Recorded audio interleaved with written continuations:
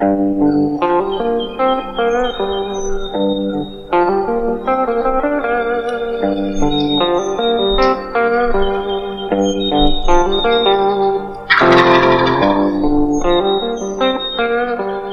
right, what's going on, everybody? Want to welcome you back to another episode of the Spring Legion podcast, powered by Rolling Thunder Game Calls. I'm your host, Hunter Ferrier, joining you a little differently today, but nevertheless joining you with the usual co-host, Austin Seals. This episode is going to have a couple of curveballs, I guess you could say, thrown at you. One being that this will be our first try at co-hosting a podcast while a good, I'd say, 300 miles away, 500 miles away. Seals is in Mississippi, and I'm in Georgia for the first time that we've tried to do this. I did one last week by myself, and it didn't feel right, so I had to get Seals back on here. We're doing it via phone call. You there, Seals? I'm here.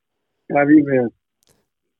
Pretty good. A lot of moving, a lot of logistical planning going on between moving a bunch of stuff from Mississippi to Georgia and getting settled in and getting stuff ready for a pretty exciting spring and catching up on a few renovations and stuff in the meantime what little meantime I've had, and just adjusting more than anything to the time change.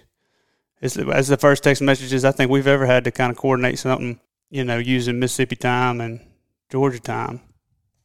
Yeah, you've been an hour ahead. Kind of threw me off. You texted me and said we'd go on at 9. I was like, is that Hunter's 9 or is that my 9 or what? Yep. Nice. Something we're going to get used to among many other things, but good to hear from you. And we did catch up a little bit before we hit the record button. Just been a minute, and got a pretty good guest on the line today. One that's the second curveball is I know our last few have had some very familiar names in the industry between David Hawley, Dave Owens, Brad Ferris, and the NWTF. And today we've got our buddy Land Smathers is his name, local legend and critter finder from swamps in Mississippi. Just he's one of those guys that you kind of keep up with. And of course, we've known him for years and have kept up with him and see him here and there at different extravaganzas, trade shows and stuff like that, or even shoot at a gas station pump every now and then, run into him, and one that you'll wind up swapping turkey hunting stories with for an hour if you don't watch your watch, and a guy that to this day I don't know how he is not worldly famous for the stuff he does when he goes hunting, and he's just a guy that's got a knack for finding really all animals. But especially turkeys and some pretty good deer this past year and the years before. And I think he did wind up on the Hunting Public podcast one day. You remember that, Seals? Yeah, I remember that. Yeah, like you said, if there's something you can hunt, trap, kill, track, he can do it. Shoot, well. Yeah, good at it. So I thought it'd be pretty cool to have him hop on and just I'm looking forward to one of those you want to pick the brain to the realest sense of just, you could sit there and ask him off the wall questions or some of the most common questions, and I feel like he's going to have as good of answers as any. And I feel like he's about our age, really. You'd think he's been in the woods for 60 years, but he's got enough stories to probably account for it. But no, he's about our age and grew up around us, and one that I'm looking forward to talking to. It's been a while since I've talked to old Land. But we will knock out a couple updates real quick before we hop on the phone, because I am an hour ahead of y'all. I need to make sure I get this joker edited before midnight rolls around so we can have it published. The MG collection, those T-shirts, they're now available at springlegion.com, Melier Scalapava. Pretty comfortable tee. It's the first one we've used in this kind of certain style. I wanted to check it out, and pretty excited with how they turned out. Got that, and we do also have a closeout collection. Got a little discount or a little sale going on with the stuff that we kind of have left over from the winter and the summer, and that being anything from some of those throwback hats to some Comfort Colors T-shirts to those green and black hoodies that we released around Black Friday maybe or Cyber Monday or something like that. We still got, we might have sold out of 3 of the sizes, but we still got a good bit of, extra larges in one of these hoodies and no mediums, but we've got larges and 2Xs in this pocket tee. So we knocked down the prices on a good bit of that, trying to just clear some shelf space before spring rolls around. So if you hadn't grabbed any of those, make sure you take advantage of the situation and grab them while they're discounted. And we're just trying to get them off the shelf so they're, priced about as low as we can allow. Let's see what else we got. Oh, yeah, the live podcast in Starkville, Mississippi, coming up right after the convention, February 23rd, with our buddies Lake and Jordan at Primo's Hunting. Going to be up there at Rick's Cafe, February 23rd. That's a Wednesday, right, Seals? Yeah, that's the Wednesday after we get back from the convention. That's going to be a fun one, too. Oh, yeah. Looking forward to that, as well as the convention itself, the NWTF Convention and Sports Show, February 17th through 19th at the Opryland in Nashville, Tennessee. We will be there at booth 304. Come and find us. Seals has been working alongside the MVP of this entire booth, which would be Mr. Donald Seals. He's a master at it. So they've been knocking out some shells and display stuff that we're going to be using up there in Nashville, and I've got a couple pictures as a sneak peek on how they're going to look, and I'm blown away by how he's able to kind of take an idea and run with it like that. So we'll be up there. We'll have a podcast booth. Talked to our buddy Gary Stanton this morning. He's going to be up there giving us a hand on the booth side of stuff, and a couple more people will be.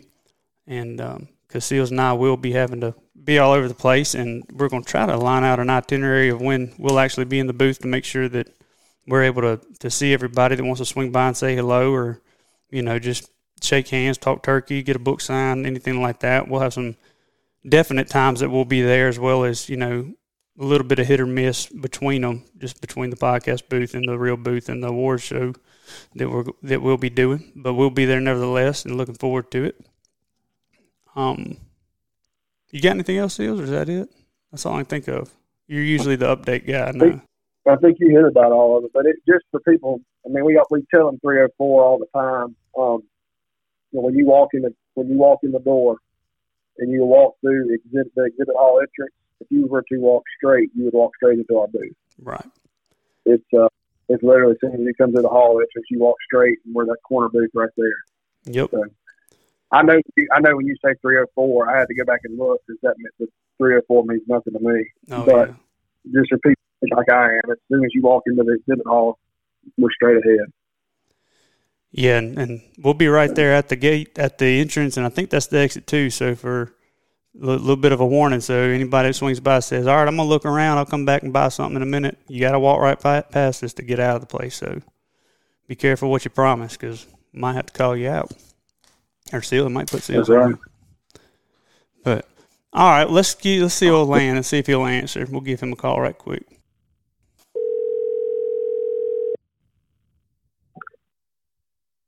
Yeah, go ahead. What's happening, Land? You hear us all right? What's up, girls? Yeah, I got you. Yeah, I'm here. Hey, y'all all hear me? Oh, yeah, I got you. Loud and clear. Yeah. Land, what you been up to, man? You ready for turkey season? I can't wait. They're already gobbling up here. Oh, really? Yep. Not heavy, but, they give you a couple loud and clears off daylight. That's about it. That's all you need to get your blood running, I feel like. That's right. I don't need to hear it. Well, we done giving you as good of an introduction as we could in the intro, but you got some pretty big shoes to fill. We had the past few guests were some pretty widely known folks, way bigger than Seals or I, and we were able to get a little knowledge from. And I was sitting here thinking today, I said, I was talking to Seals about some of the topics we could cover, and we had a little thing on Instagram asking folks to shoot us some, and I think it sounds like everybody's trying to get their mind right, getting ready for the preparations in turkey season. And I thought, man, there ain't nobody out of anybody, whether they got a show on the Outdoor Channel or they got a handful of trophies on their mantle. There ain't nobody I'd rather call than Lance Smathers when it comes to finding critters where critters are not easily found. Yeah. Well, I ain't no good. I've been fortunate enough to have, some pretty good role models kind of guide me along that I've learned some things from. So I'm nothing special, but taking a lot of what I've seen along the way and just kind of pieced it into my little here and there's. Well, that's what makes up a lot of good seasons, is a bunch of here and there's coming together, and like you said, the passed down knowledge, whether it be our own or somebody else's, and I think it's safe to say that everybody's kind of got those mentors, and I know you have personally had some sure enough good ones just from some of the places you've been and folks you've worked with. You did a little bit of stint with some call making, mouth calls maybe? Yeah, I did. I built calls and filmed some hunts for a guy most people never heard of. He's kind of a nobody. His name's Preston Pittman. That does ring a bell. Yeah, you might have heard of him over the years. He's kind of a local guy. Yeah. But yeah, he's a killer for sure. Man. But I've had the privilege of tagging along with my granddad, who's he's more of the old school mindset. You know, sit down in a spot where you've scouted and found turkeys, and you just basically, if you know they're there, you sit and you shut up and you sit still, and he'll give them. You know, he had the old scratch box style call with the little. It's like a 4-inch stick with a little. It looks like a matchbox kind of, and you just scrape that box against it, and he'd give it the old 3 yelps and maybe a little cluck and a 5 or 10 note cut every now and then. He'd drop that thing, he'd pick his gun up, and he'd put his cheek to it, and he'd sit still for God knows how long. Way too long for me. But he's killed way too many turkeys doing that over the years. And of course, my Uncle Spencer, he's a killer too. I've had the privilege of going along with him a couple times, and his son Ross is my cousin. He moved back over here not long, last year really, and he's kind of taken up the addiction. He's actually sitting right beside me right now. We're in the truck headed back. We've been playing cards. Card over playing. at the camp house for a while. We headed back to the house now. Yeah. Heck yeah. But yeah, I mean, hanging around Preston is kind of it's a trip, but he's all fun and games until it gets to be turkey time. Then he's all business, and I've learned a lot from that guy. He's a wealth of knowledge for sure. Heck yeah. And then that business is good when it comes to killing turkeys for Mr. Pittman. So, I mean, that's, you envy somebody that has had an opportunity like that, because I know how much you were able to gain from him, as well as you combine that with the family members, and it's bound for good times. Yeah, you take everything you learn, you kind of mix that old school with the new school and kind of hybridize it, and it turns into just a mecca for turkey killing information, I guess you could say. And the ability to learn. A lot of folks are, I say the term loosely, not in in a derogatory sense of ignorant, but like ignorance to learning is that's a crutch for a lot of people, and a lot of folks go in there and they count them as, I won today, I lost today, I didn't kill a turkey, or I did kill a turkey. And the ones that go in there and go in there trying to learn from the folks that they're with, or the folks that are telling the story. Some people listen to them for entertainment. Some people listen to them thinking, man, that did happen to me one time, and maybe I need to try this out, or not try this as much, and stuff like that. And that's a keen trait to have in the woodsmanship, kind of tool belt. And I think it's pretty obvious you got that trait. You was born with it. No, it's the most important thing. If you're not learning, you ain't progressing as a hunter. You got that right. Well, let's say we got a few of those little bullet points that we never seem to always complete, but we at least hit a couple of them before we get down any rabbit holes, and I hope we do get out on some, because I know you've got a pocket full of those as well. I did want to, and this was one of the little topics that was probably most requested by the folks to kind of respond to our stories and stuff like that on Instagram when we do request topics.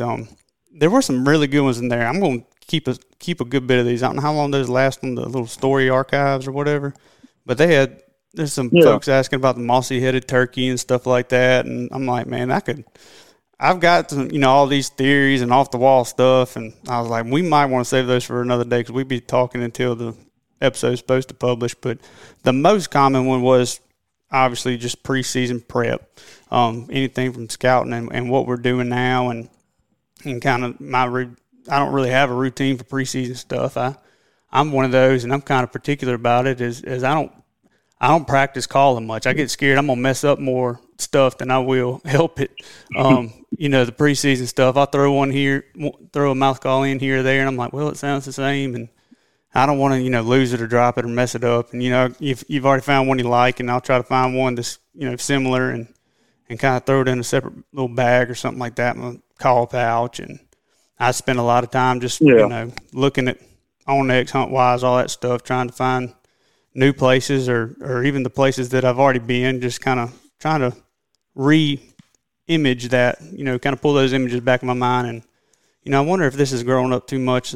Stuff I might need to check out, but I know you're a pretty big dude on the whole finding I know you find deer like nobody's business, but I know it also applies to turkeys. Just getting in there and finding, scouting what you look for, and whether it be public, private, anything, just any kind of routines that you have when it comes to finding birds. Yeah, I mean, that's probably going to be, I don't really know that you could put a number to it, but at least 90% of it is just knowing where the turkeys are. This time of year, it's tough. Like, I guess right now it's February 7th. So you're kind of in that in between. You might have, of course, they're going to be, flocked up. Mm-hmm. Gobblers are going to be separate from hens and whatnot, but there's also that little bit of intermingling right now going on where you might have a flock of hens with two strutters out, following them around, even though the hens are paying them no attention whatsoever, but they're still just strutting right behind them because they know they have that, they know what's coming. That internal clock. Then you throw a couple warm, you throw a couple warm days on top of that. They know what's going on, but most importantly would be looking for those areas that, a lot of times this time of year, you may have a lot of turkeys on your, say, deer lease or whatever, but they're going to vary specifically to locations with the food. It's just like deer hunting, no different. You need to find the hot food sources, and kind of anticipating what that's going to be in the springtime with those buds, or just preferable nesting areas. Could be cutovers, thickets, whatever you want to call them, adjacent to open hardwoods where the food is, and then maybe some open fields where the bugs will be, popping about, I don't know, April to early to mid-April, when those bugs really start getting hot. As far as finding turkeys, you're going to hit that transition probably late February, early March, where you'll start. I typically don't start to listen to where I'm going to be hunting till at least March. Because you'll hear, even in deer season, I'm sure you've been out in the woods and you'll hear a turkey gobble just randomly in January or December. That doesn't really mean anything. I think that turkey's feeling his oats, Right. But, no, I'm trying to think about finding turkeys. It's really based more off of actual in-season scouting, It's great finding, scratching, and all that right now, but it's hard to really know whether or not that's going to be something that you can capitalize on come season. Exactly. And that's something that I was talking to another fellow the other day, and he was talking about, he was going to be scouting some areas and stuff.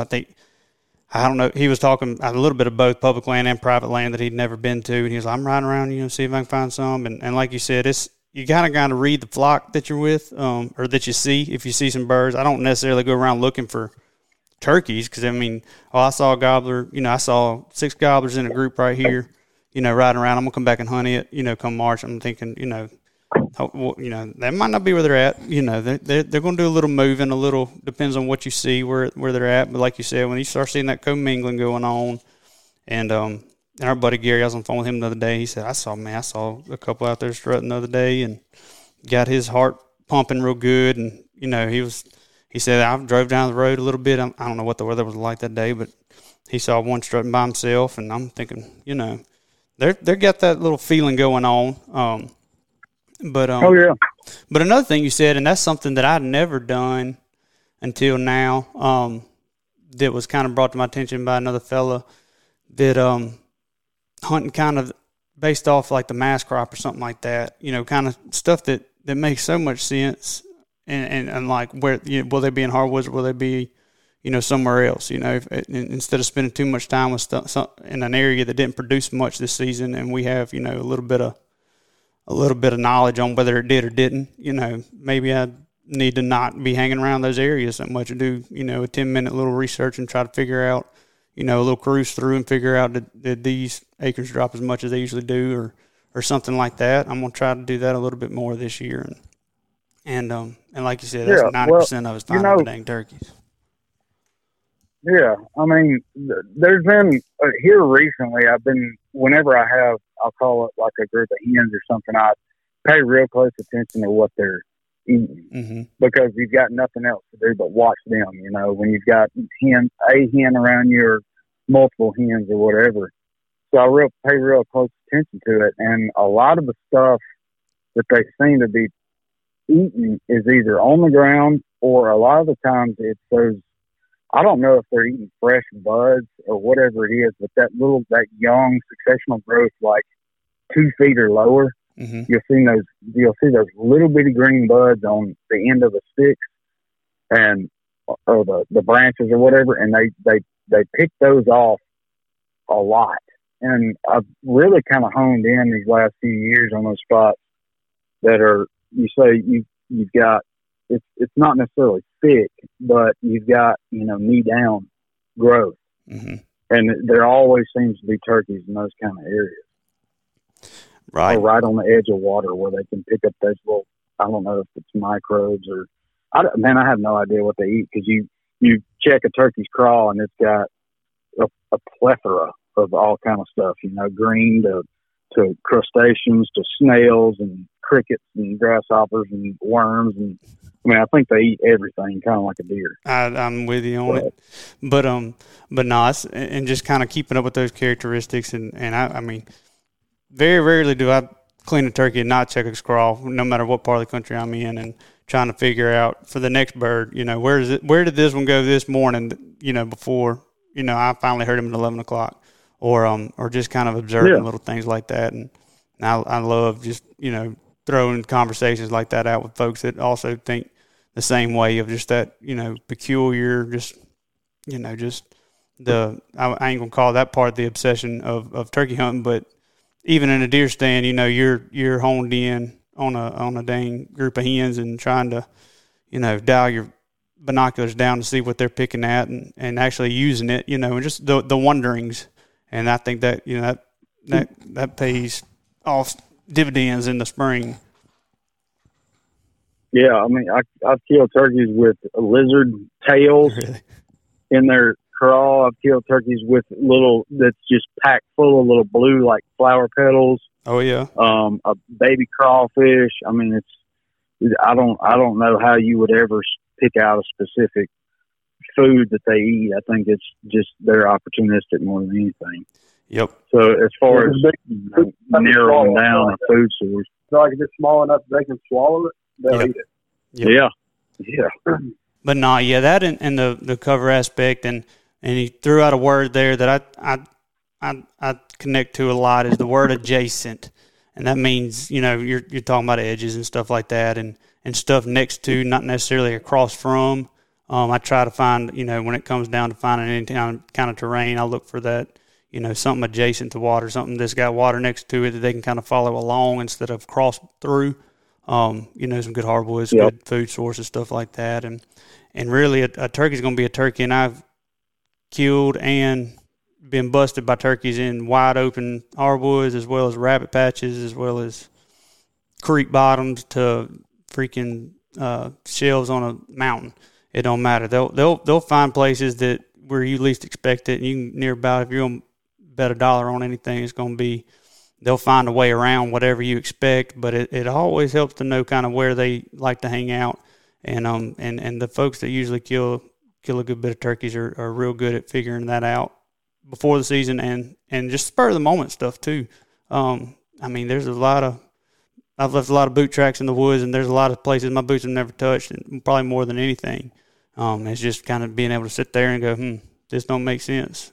That's probably why I ain't hearing a turkey. If I was a turkey, I wouldn't be here. Or if I was a turkey, I'd roost right here, Yeah, I found some of those trees that are like perfect. You think, man, if there was ever a roost tree where a whole flock could get up in the middle of this pine thicket, it'd be right here. You'd never see a turkey right there. And then they'll be roosted off, 100 yards off in a 15-foot pine tree with the limbs bowed over. Yep. And they're bouncing all night long in the wind. It's just. I was doing that exact thing the day I was looking at and I was in my dang yard. I was actually looking at a squirrel or something. I was doing some stuff on a fence, and I looked up, and I was like, man, if I was a turkey, I'd roost in that limb. And I was like, well, no, if a turkey was a turkey, he'd roost over here in these little flimsy-looking, bowed-out, twig-looking limbs, sitting the one, bouncing up and down like you said. I'm like, I don't get it. Just when you think you got it figured out, whatever makes sense, sometimes they'll throw a curveball left and right. But that's how it goes, and that's what makes it fun. Speaking of, I guess this would be a little bit of coming off the scouting topic, something that I know you've got a knack for, and this is something that I ain't got much of a clue on at all, is, I do love swamp gobblers, and I love hunting swamp gobblers, and that if I could pick anywhere to hunt, it'd be in a Mississippi swamp. But I'm not a kayak guy or pirogue guy or however you want to call it. I know a lot of folks are kind of either getting into it or been doing it for years. It's one of those things that I feel like you've got to probably try it out, mess it up a few times, and figure out how to best go about that route. But I have seen, just keeping up with you, being friends over the years, that you utilize a kayak or any type of method to kind of float down a river or a creek or something like that to get to certain spots. And I think that'd be a real cool, conversation, just intel on how you kind of go about that, or the preparations you take, what you bring with you, and when you get in the dang thing, how long do you kind of allocate towards getting down a river or something like that, or trying to get in there, how to get in there quietly, all that good stuff. That is the most beautiful thing about a kayak or a pirogue or a canoe, whatever you want to use to get in, is the silent factor. I mean, you make zero noise other than the water dripping off the end of the paddle. And you can paddle underneath a turkey. And I don't know this to be a fact, but I think they don't quite understand what it is. It's kind of like a deer. Mm-hmm. A lot of this relates back to deer. You can paddle right by a deer with you sitting in a kayak, and they just kind of look at you like they can't quite figure it out. And I think they see a lot of stuff that floats down rivers and creeks, and it may be odd looking to them, but it's not enough to really spook them. Mm-hmm. But I can confirm that as soon as you step up out of that kayak and stand lateral, or whatever the word is for it, they will immediately flush, and they'll be out of there. Yeah, like, deer, turkey, no matter what. So, yeah, they catch on real quick when you stand up. But a lot of it is just, it's out of necessity. There's a lot of places where I can wade and cross, and people call it stupid, and I agree, it probably is stupid, but a lot of times I'm wearing some old, like, Walmart $10 pair of, khaki colored or black tennis shoes, mm-hmm. and just wade the water because it's too deep for hip boots, but the water's not cold. So you just get wet, It's not going to hurt you. It's not cold enough to really bother you. It may be a little chilly, but you'll be just fine when you get up on the other side. But yeah, a lot of it's just necessity, having to put in at a boat ramp. There's been several times where I've had to put in a boat and throw a kayak in the boat, which my little hunting kayak is just a 10-footer. Mm-hmm. So it fits perfect in my 16-foot boat. I throw that in the boat, go as far as I can with the motor, anchor the boat off, drop the kayak in, and go the rest of the way and get most of the time past the turkey. Mm-hmm. But I want to be on the back side of where the majority of the traffic, human traffic, is going to be coming from, because it seems like that's a lot of the times that's the direction the turkeys are going to go when they pitch out. Just because, you know, a lot of these public turkeys, they already know the gig before daylight even hits. So a lot of it's just getting past them. Like I said, most of these turkeys in these river bottoms, they roost close to water. So I will drop my head. If I know he's right above me, I'll just keep paddling. Even if I've roosted him and know he's kind of in this area. You know, I know roosted is kind of a controversial term, but if I know he's in this creek bottom somewhere, I do not care. I'll paddle right underneath him, keep going past him, get 100, 200 yards past him, and then get out of the kayak, come back towards him a little bit, if I can do it, depending on leaf litter and all that. But that's pretty much the basis of it. And throwing a turkey on the front of a kayak or a boat is, I don't know why it's so cool, but it's pretty cool when you can throw one up there on front. That is cool. And paddle out. That's something I've always wanted to do. Like I said, I don't know why it's so cool, but every time it happens, I'm like, man, this is where it's at. Man, I bet that's a good ride out. Oh yeah, that's great.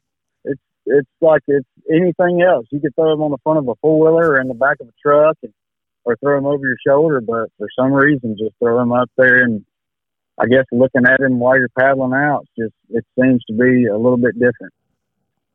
Man, it's something I think if I could probably if it's funny that you have a list or check offs or, you know, bucket list almost, you know, killing one, you know, out of a kayak, doing all that, or you know, at least getting on one, you know, that's just so cool to me. And if I ran into you at a gas station, you know, down the road, that was going to be something I asked you. And another one was the dang tennis shoes. I remember seeing you in some tennis shoes, and I was thinking, that's actually the best idea I've probably ever seen, is toting a pair of that. And I had a pair of Crocs in my vest this year. I don't remember where I was at, but they came in handy more times than I could count, and just kind of getting in there and like, well, you know, I mean, it beats having just soaking wet boots, or like if they're taller than hip boots, I ain't wearing waders in the woods. I mean, I have before the turkey hunt, but especially if you just kind of, you know, getting across the creek to then start the hunt, you know, a $10 pair of tennis shoes and a vest don't take up much room, and they can come in handy. And yeah, I mean, there's so many times, especially in these river bottoms where you've got a bunch of slashes and whatnot. You're going to be, if you want to get to the dry ground where the turkey is, you got to wade. And, you know, a lot of these slashes are waist deep. You just, you know, these, like the Mossy Oak Kitty Creek pants that I always wear, they dry out so fast. They'll be dry within an hour. You just nut up and, you know, put your phone in your chest pocket and wade across and get on his side.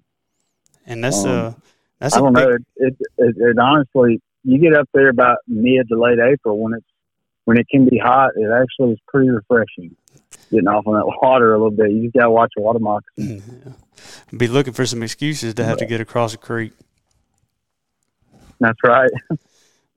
But no, that's one of those things that, you know, you do it, and if there's a turkey gobbling on the other side of the creek, there ain't much question. There is no how do I get around this creek. Is which way through this creek is the fastest I can get over here and slip up in there in his woods.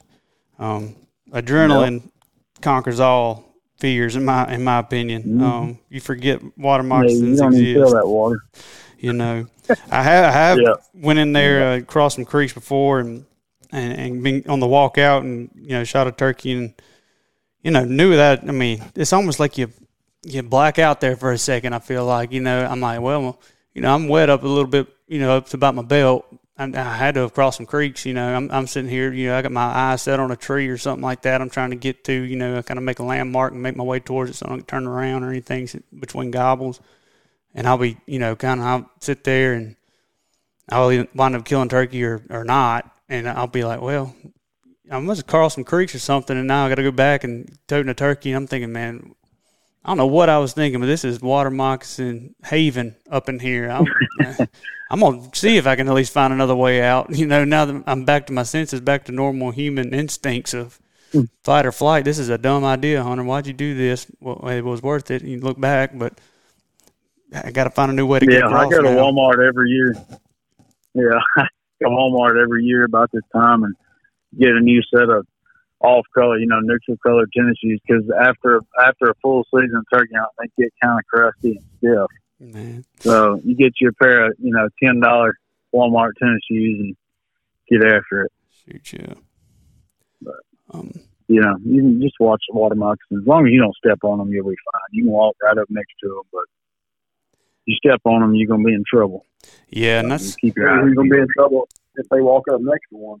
I'm about to say, yeah. The hunt might be busted regardless if you're with seals. Seals ain't no fan of. I tell them all the time. I say, seals, how many times we've been hunting and how many times we really stepped on a snake?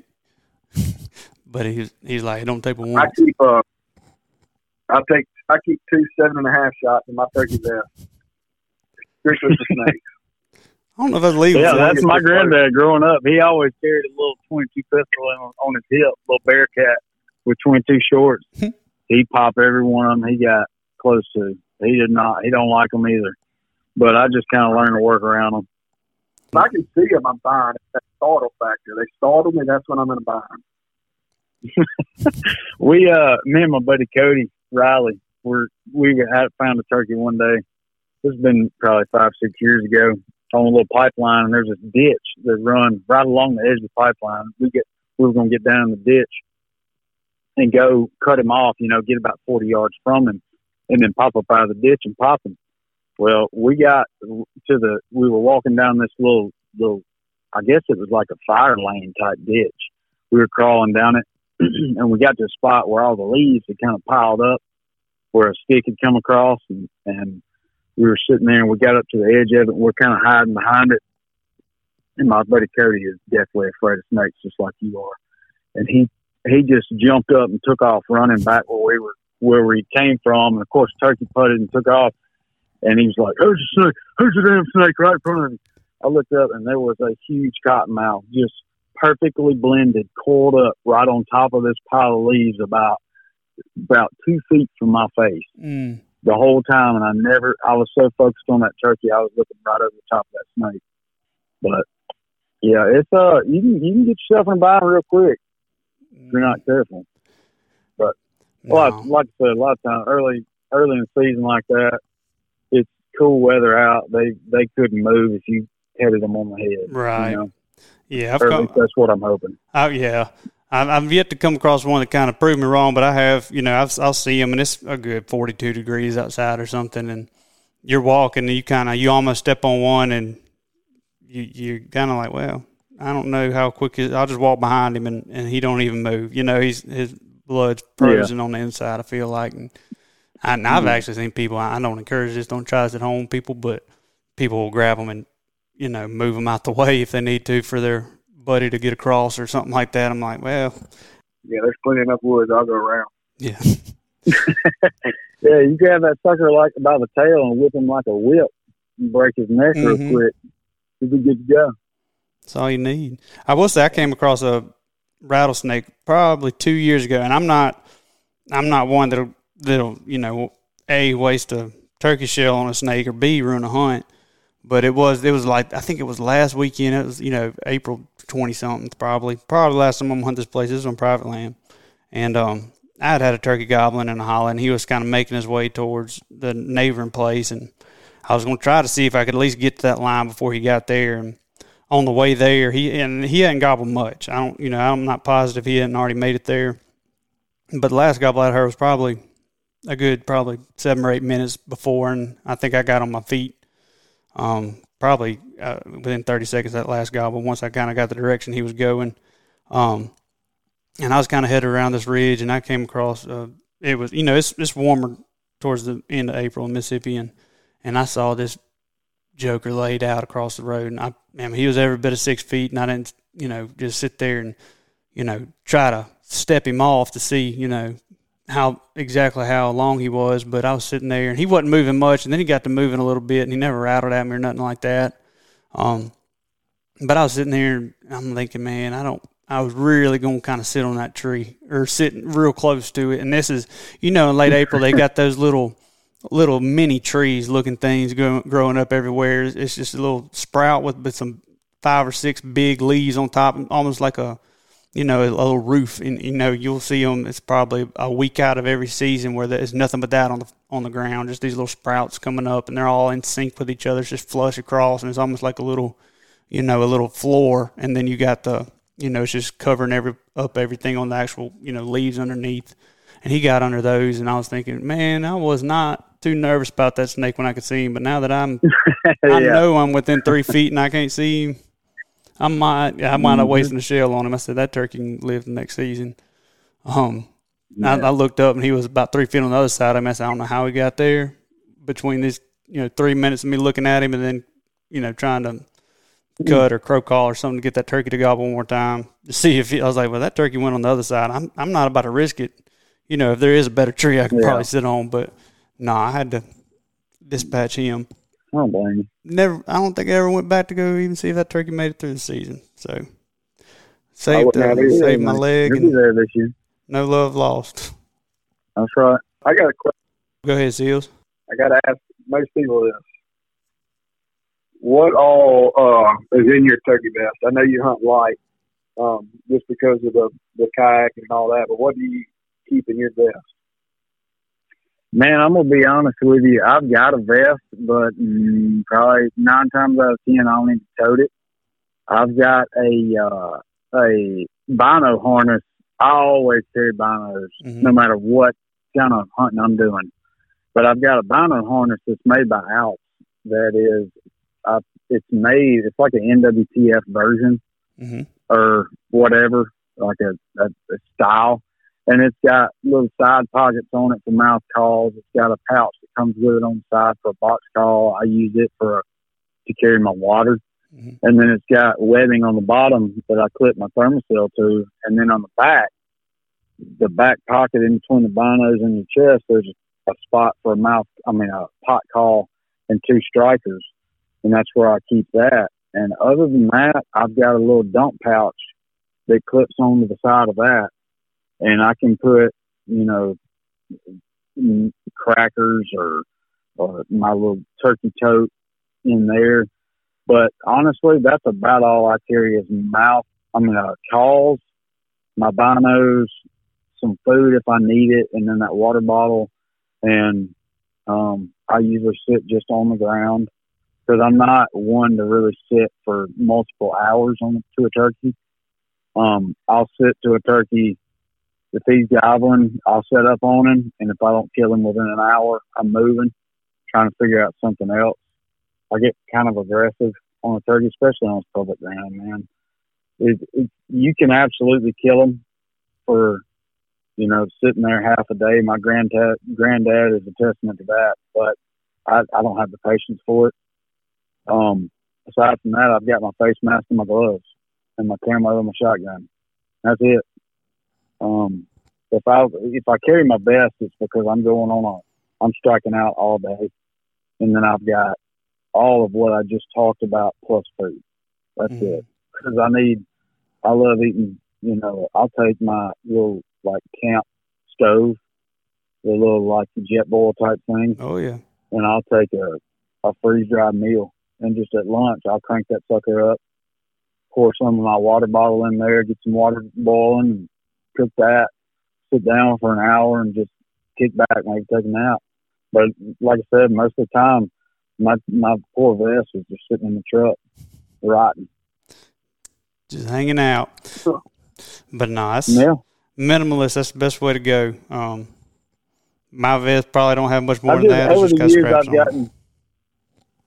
Yeah, over the years, I've just gotten kind of the point where I don't use really anything other than my shotgun and, of course, face mask, gloves, maybe a turkey tote if I kill one, and the calls. And that's pretty much it with binos, you know. For all that extra stuff, I got tired of toting that around. Of course, that on your back and your shoulders kind of makes you sweat more. And I don't know. To each his own. I don't sit there long enough to really need a seat cushion or anything like that. Of course, it can be a pain in your butt, but I just deal with it. Yeah. You just swap cheeks every now and then. It tends to go away pretty quick. Yeah.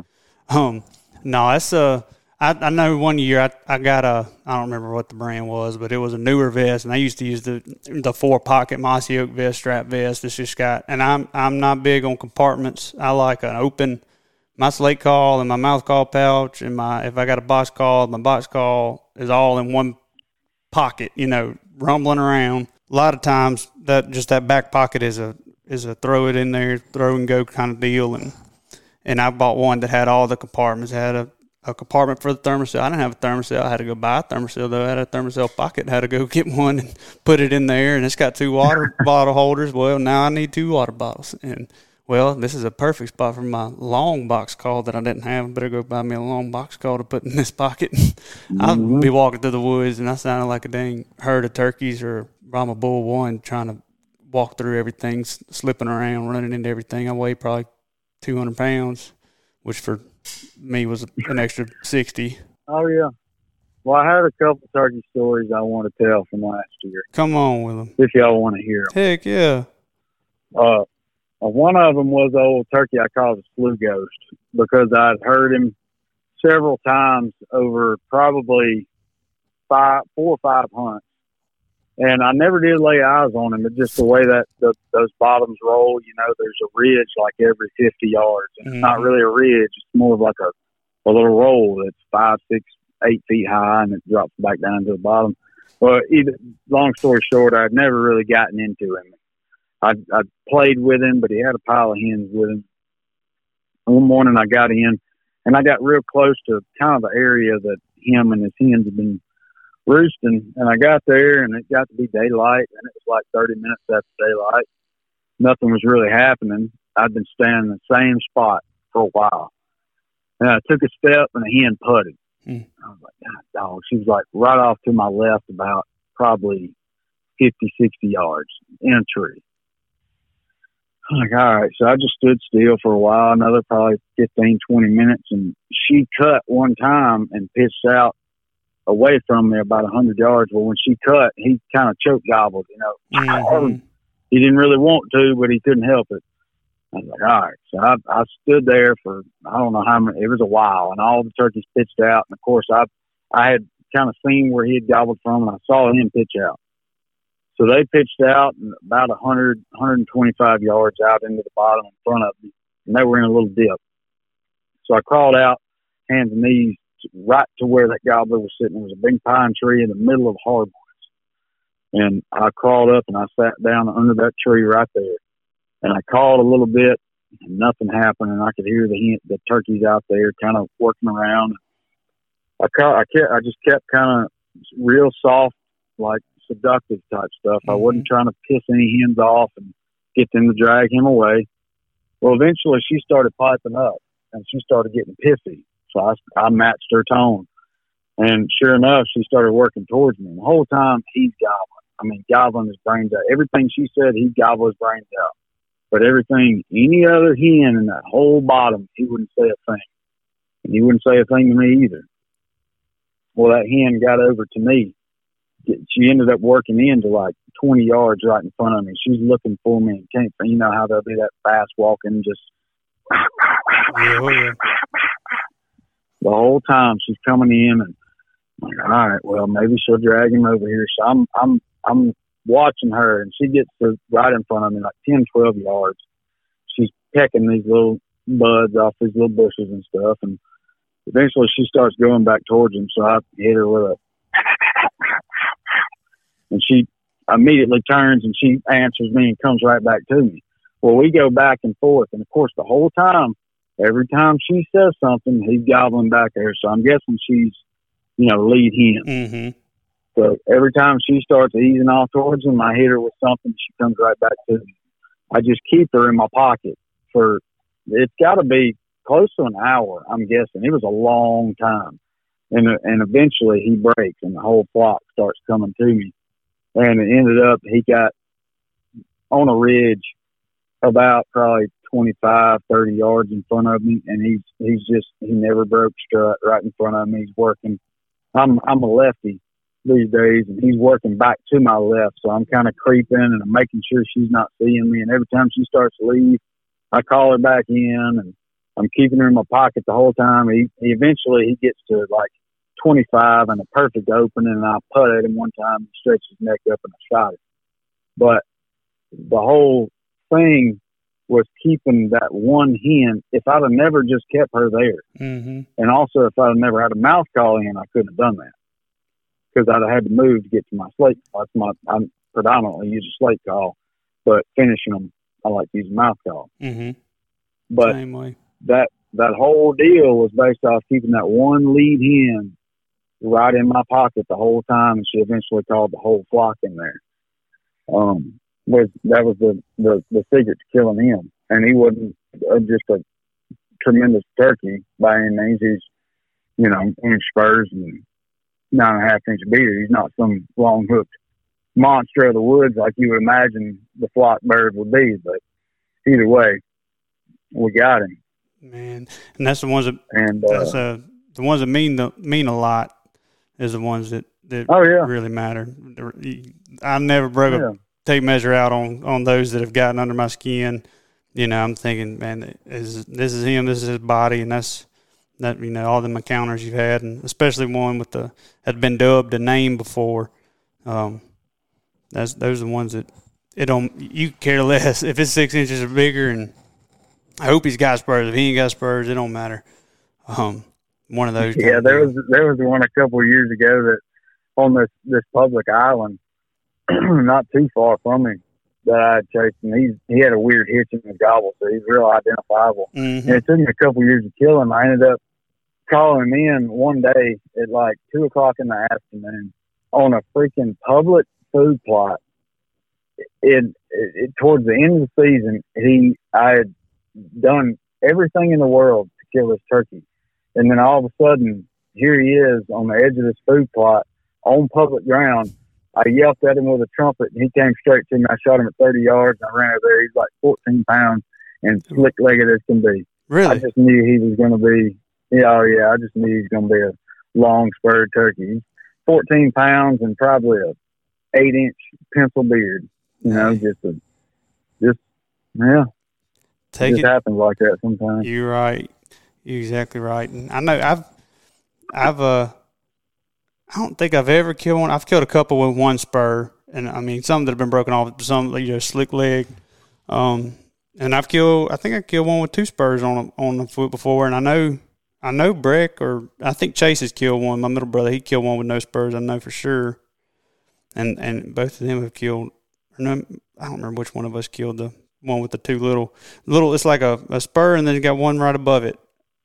And I want to say the other one didn't have a spur at all. It was one leg had 2, and the other leg had none. It was something like that. We were pretty young whenever that happened. Yeah, it's few and far between. But then Preston used to always say, there's however many days in the season, and there's 2 days in every season you can kill it.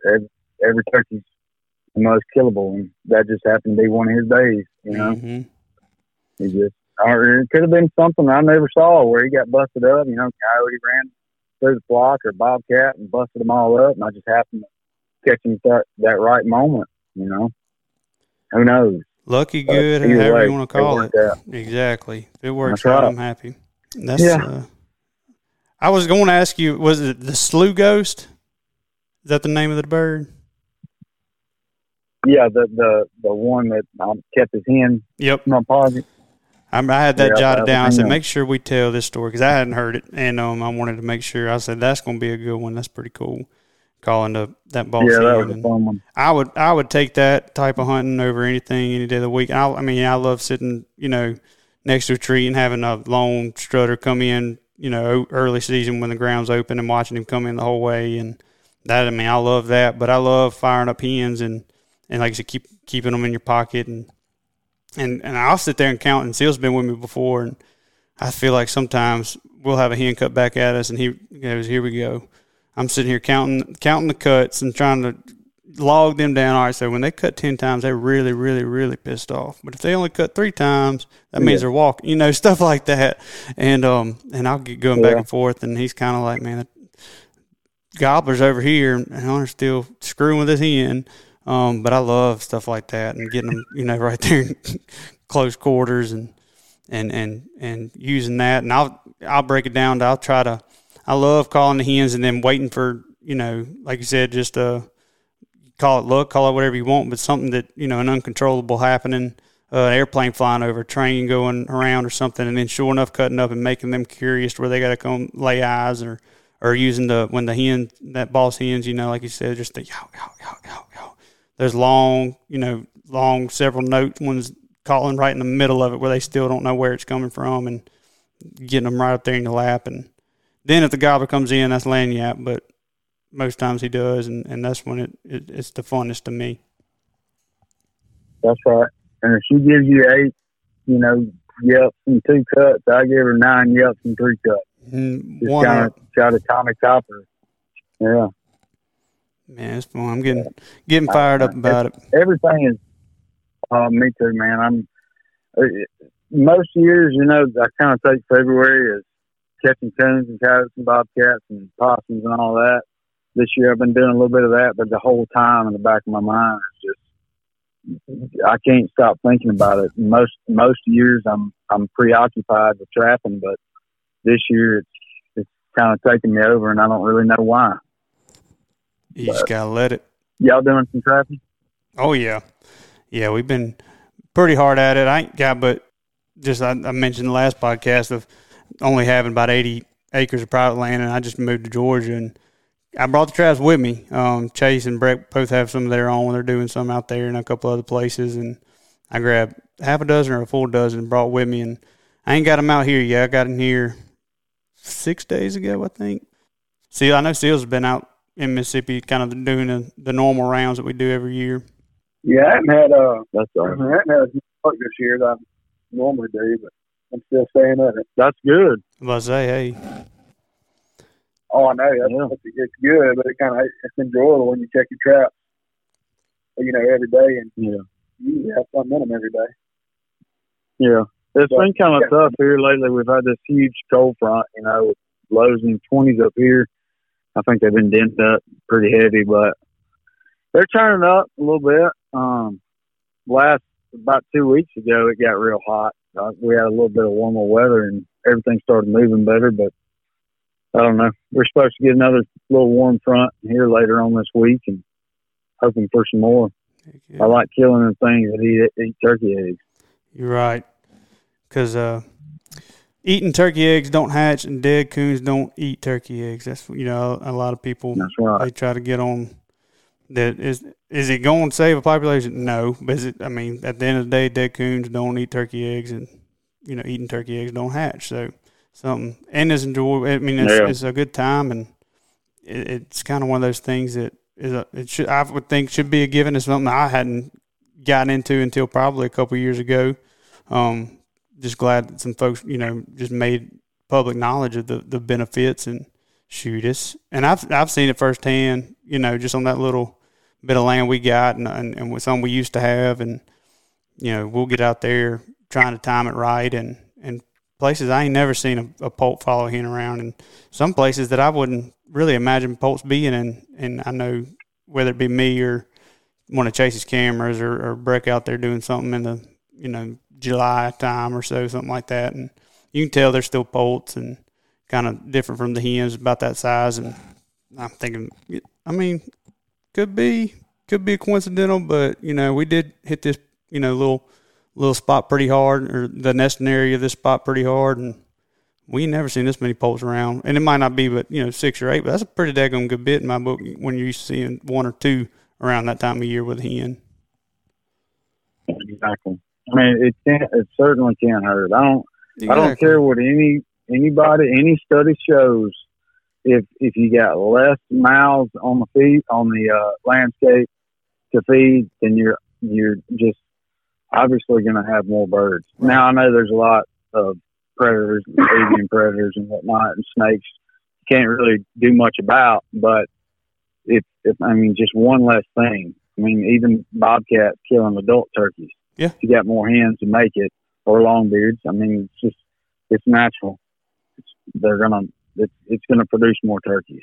Oh yeah, and so I think I love to see somebody buying, half a dozen DPs if that's all, nothing else. It's in the right direction, at least, in my book. Right. And it's right. A lot of places like public ground, you can't do anything about habitat. You just all you can do is trap predators, and hey, by all means, get out there and do it. Yep. Because you're not hurting anything by doing it. Exactly. And not a bad way to do a little scouting either.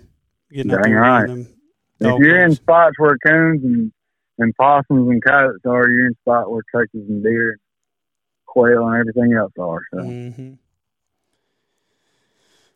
Yep. Let's see. I'm out of bullet points. Y'all got anything extra to throw in there? Not that I can think of on me. No, not really. Just get after it. I mean, get it, here in Mississippi, we start March 15th. So get out there, weather pending. If it's super cold and all that, beginning of March, just kind of maybe lay off the property. But if you can get to a spot where you can hear a certain piece of property from the road, certainly doesn't hurt. They're going to be doing their thing whether you're there or not. Yep. So, but personally, I like to wait till, we get those mornings at daylight in the 40s.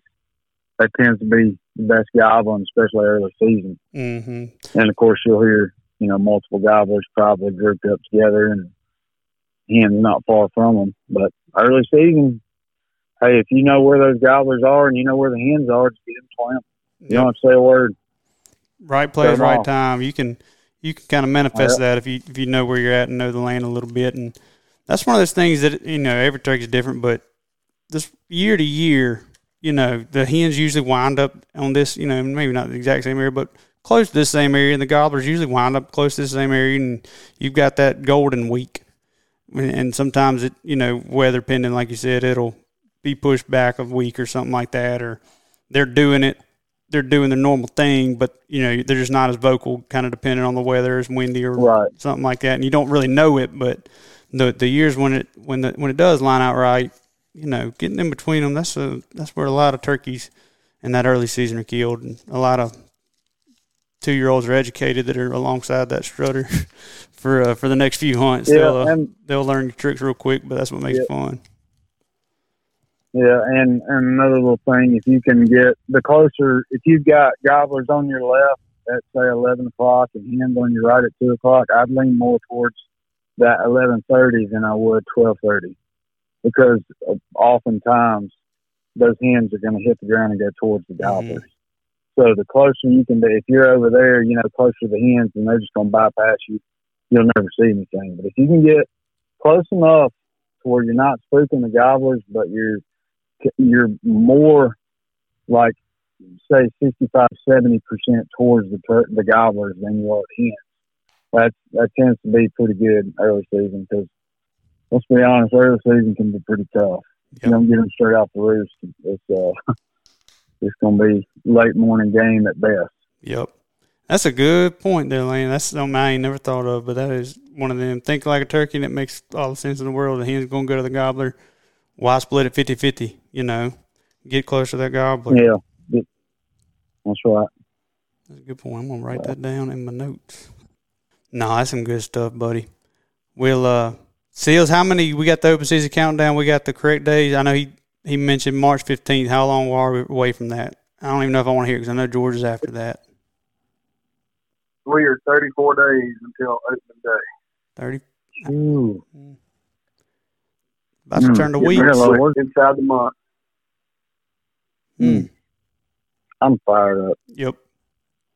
That kind of hit me a little different than the 50s and however 60 days we've been talking about the past couple podcasts. That kind of made it real right there.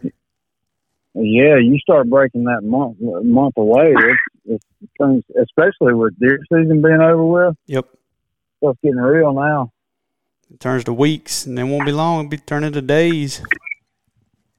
Oh, I meant to tell you today. Yeah. This weekend, me and my buddy Eli went and shot kind of pattern shotguns, and I've been shooting 20 gauge for quite a few years now. But I had a old choke in there, and it was a standard lead choke. And I've been shooting TSS to this thing for like 5 or 6 years. Mm-hmm. And Lake had messaged me on Instagram and said, "Dude, you're going to shred that thing to pieces with TSS." And I was like, "No, I've been shooting 5 or 6 years. The thing pattern's great." Well, I went and bought me an old Dalo and Pin Hody True Lock, I think it is, choke. And I went to screw it in today. Well, I couldn't get the old choke out. So I took the barrel off and took it up to the shop. I had to put it in a vise. And man, when I tell you this thing has been absolutely, as Lake said, shredded from where the bottom of the threads are, halfway up the threads. Really? I mean, it's no joke. I had no idea. I didn't know before today, or when Lake messaged me, that this was an issue. But I can confirm that it is quite an issue. And this thing, I've got it in my hand right now. I'm looking at it. It's curled over like the crimping on a shotgun shell. Really? But yeah, and so PSA, if your choke is not tungsten approved, I would definitely check it out. That's good. I've got the new choke in the gun, and I'm gonna pattern it here tomorrow, probably on my lunch break. See what it looks like, but I'm Hunter, you want to check your choke? Do what? Do what? The Hunter may want to check his choke.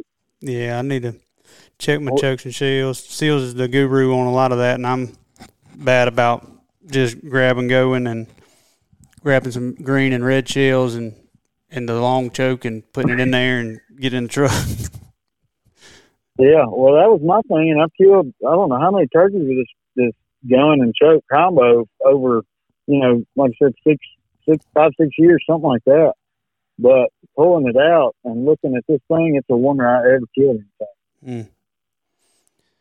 Yeah, but, I mean, I guess it does. PSA to anybody else. Makes sense, but I definitely know there's more than a handful of folks out there that are going to be checking their chokes, kind of thinking, well, I remember switching up to TSS, but I don't remember switching the choke out. So that's a good bit of information right there. My 870 20 gauge it's my designated turkey gun, and I haven't pulled this choke out of this gun, for as long as I've been shooting it, literally 10-something years. And I'm glad I did, because I'd have been, there's nothing worse. I'd rather miss a 150-inch deer with a bow at 10 yards than ever miss a turkey. So. Well, sometimes I wonder if Seals wishes that, but sometimes he proves that to be opposite. Hey, man, a new gun thing has gotten a lot better. I'm messing with you. There you go. Seals has seen me miss a couple. Oh, I missed one last year. When? Missed him 4 times. Well, you did. That's pretty good. I mean, 1 per year, that's not bad. No, I missed him 4 times, though. Oh, yeah, that's an issue. But keep us posted on that pattern and Land. Listeners, if y'all don't follow old Land on social media, he has got some good stories to tell. Yeah, I like what you're putting out there, buddy, and it's a pleasure knowing you, pleasure calling you friend, and looking forward to seeing how the season unfolds. And we'll run into you for long. If not, we'll have to make sure we make it a point to and try to grab a hunt in the woods this year. Oh, yeah. Y'all going to be at the NWTF, right? Yep. We'll be there. We'll have a booth. Okay. And we'll do this podcast there. You might hop on in there and hop on another episode. We'll think it's more topics to cover. More brain picking. Simple. Yeah, we'll be there. We're gonna slide up Saturday, hang out, probably go see Honky Tonk Central Saturday night. Oh yeah. Might not see you Sunday morning? Probably not. Yep. Might not wake up till 11 o'clock, but hey, we'll be there. That's all right. Good luck this year. I hope y'all whack them and don't miss more than one. We will see. I hope for the best. All right, y'all take it easy, man. See you, brother. All right, man. We'll see you. See you. All right, folks. We appreciate y'all listening in as we picked the local legend Lance Smathers' brain on a few things, and that joker is knowledgeable. Like I said, he's about our age, and being around folks like Preston Pittman and some old timers that knew, how to read the woods, how to work turkeys, how turkeys work, using a scratch box, which I'm actually going to be carrying in the woods with me this year. It's one of those kind of trumpet call, wing bone type of, popping noise that just seems to get turkeys to gobble. Seems to sound like a real turkey, not in the, if it's bouncing off a sheetrock in a spare bedroom, it sounds a little funky. You can go in the hardwoods and pop on it a few times, and you're like, that sounds more like a turkey than anything else I got in my vest. But kind of one of those, it's an art. I feel like you got to be 60 years old to use it effectively sometimes, but I'm going to be giving it a shot this year. And just an all-around good dude, Land is, and I'm glad we were able to get a hold of them seals. Anything else you got to throw in there right before we wrap it up? I think that's it. Awesome. Folks, we appreciate y'all listening in. We'll catch y'all next week for another episode. That'll be our last one before the convention, where we hope to get a good roll of several different interviews and some guests in there. And anything, that particular that y'all want to hear, feel free to shoot us a DM, let us know about them. And any reviews for those who are listening on Spotify, just clicking that little star on the top left if you click on the show and that little review right there. That means a lot to us. If y'all are able to do that, leave a good one there. And on Apple, I know we've been able to leave reviews on there, but those are just as appreciated and stuff like that. Folks, we appreciate y'all spreading the word about the podcast. Y'all are the reason that we hop on this thing once a week, and we're looking forward to a good season with a lot of stories to tell, a lot of knowledge to kind of get out there, and a lot of stuff to learn from other folks that are better at things than we are, and learn from turkeys themselves and kind of do our best to relay it back to y'all. With that said, we'll see you next week. Thanks again for listening to the Spring Legion Podcast.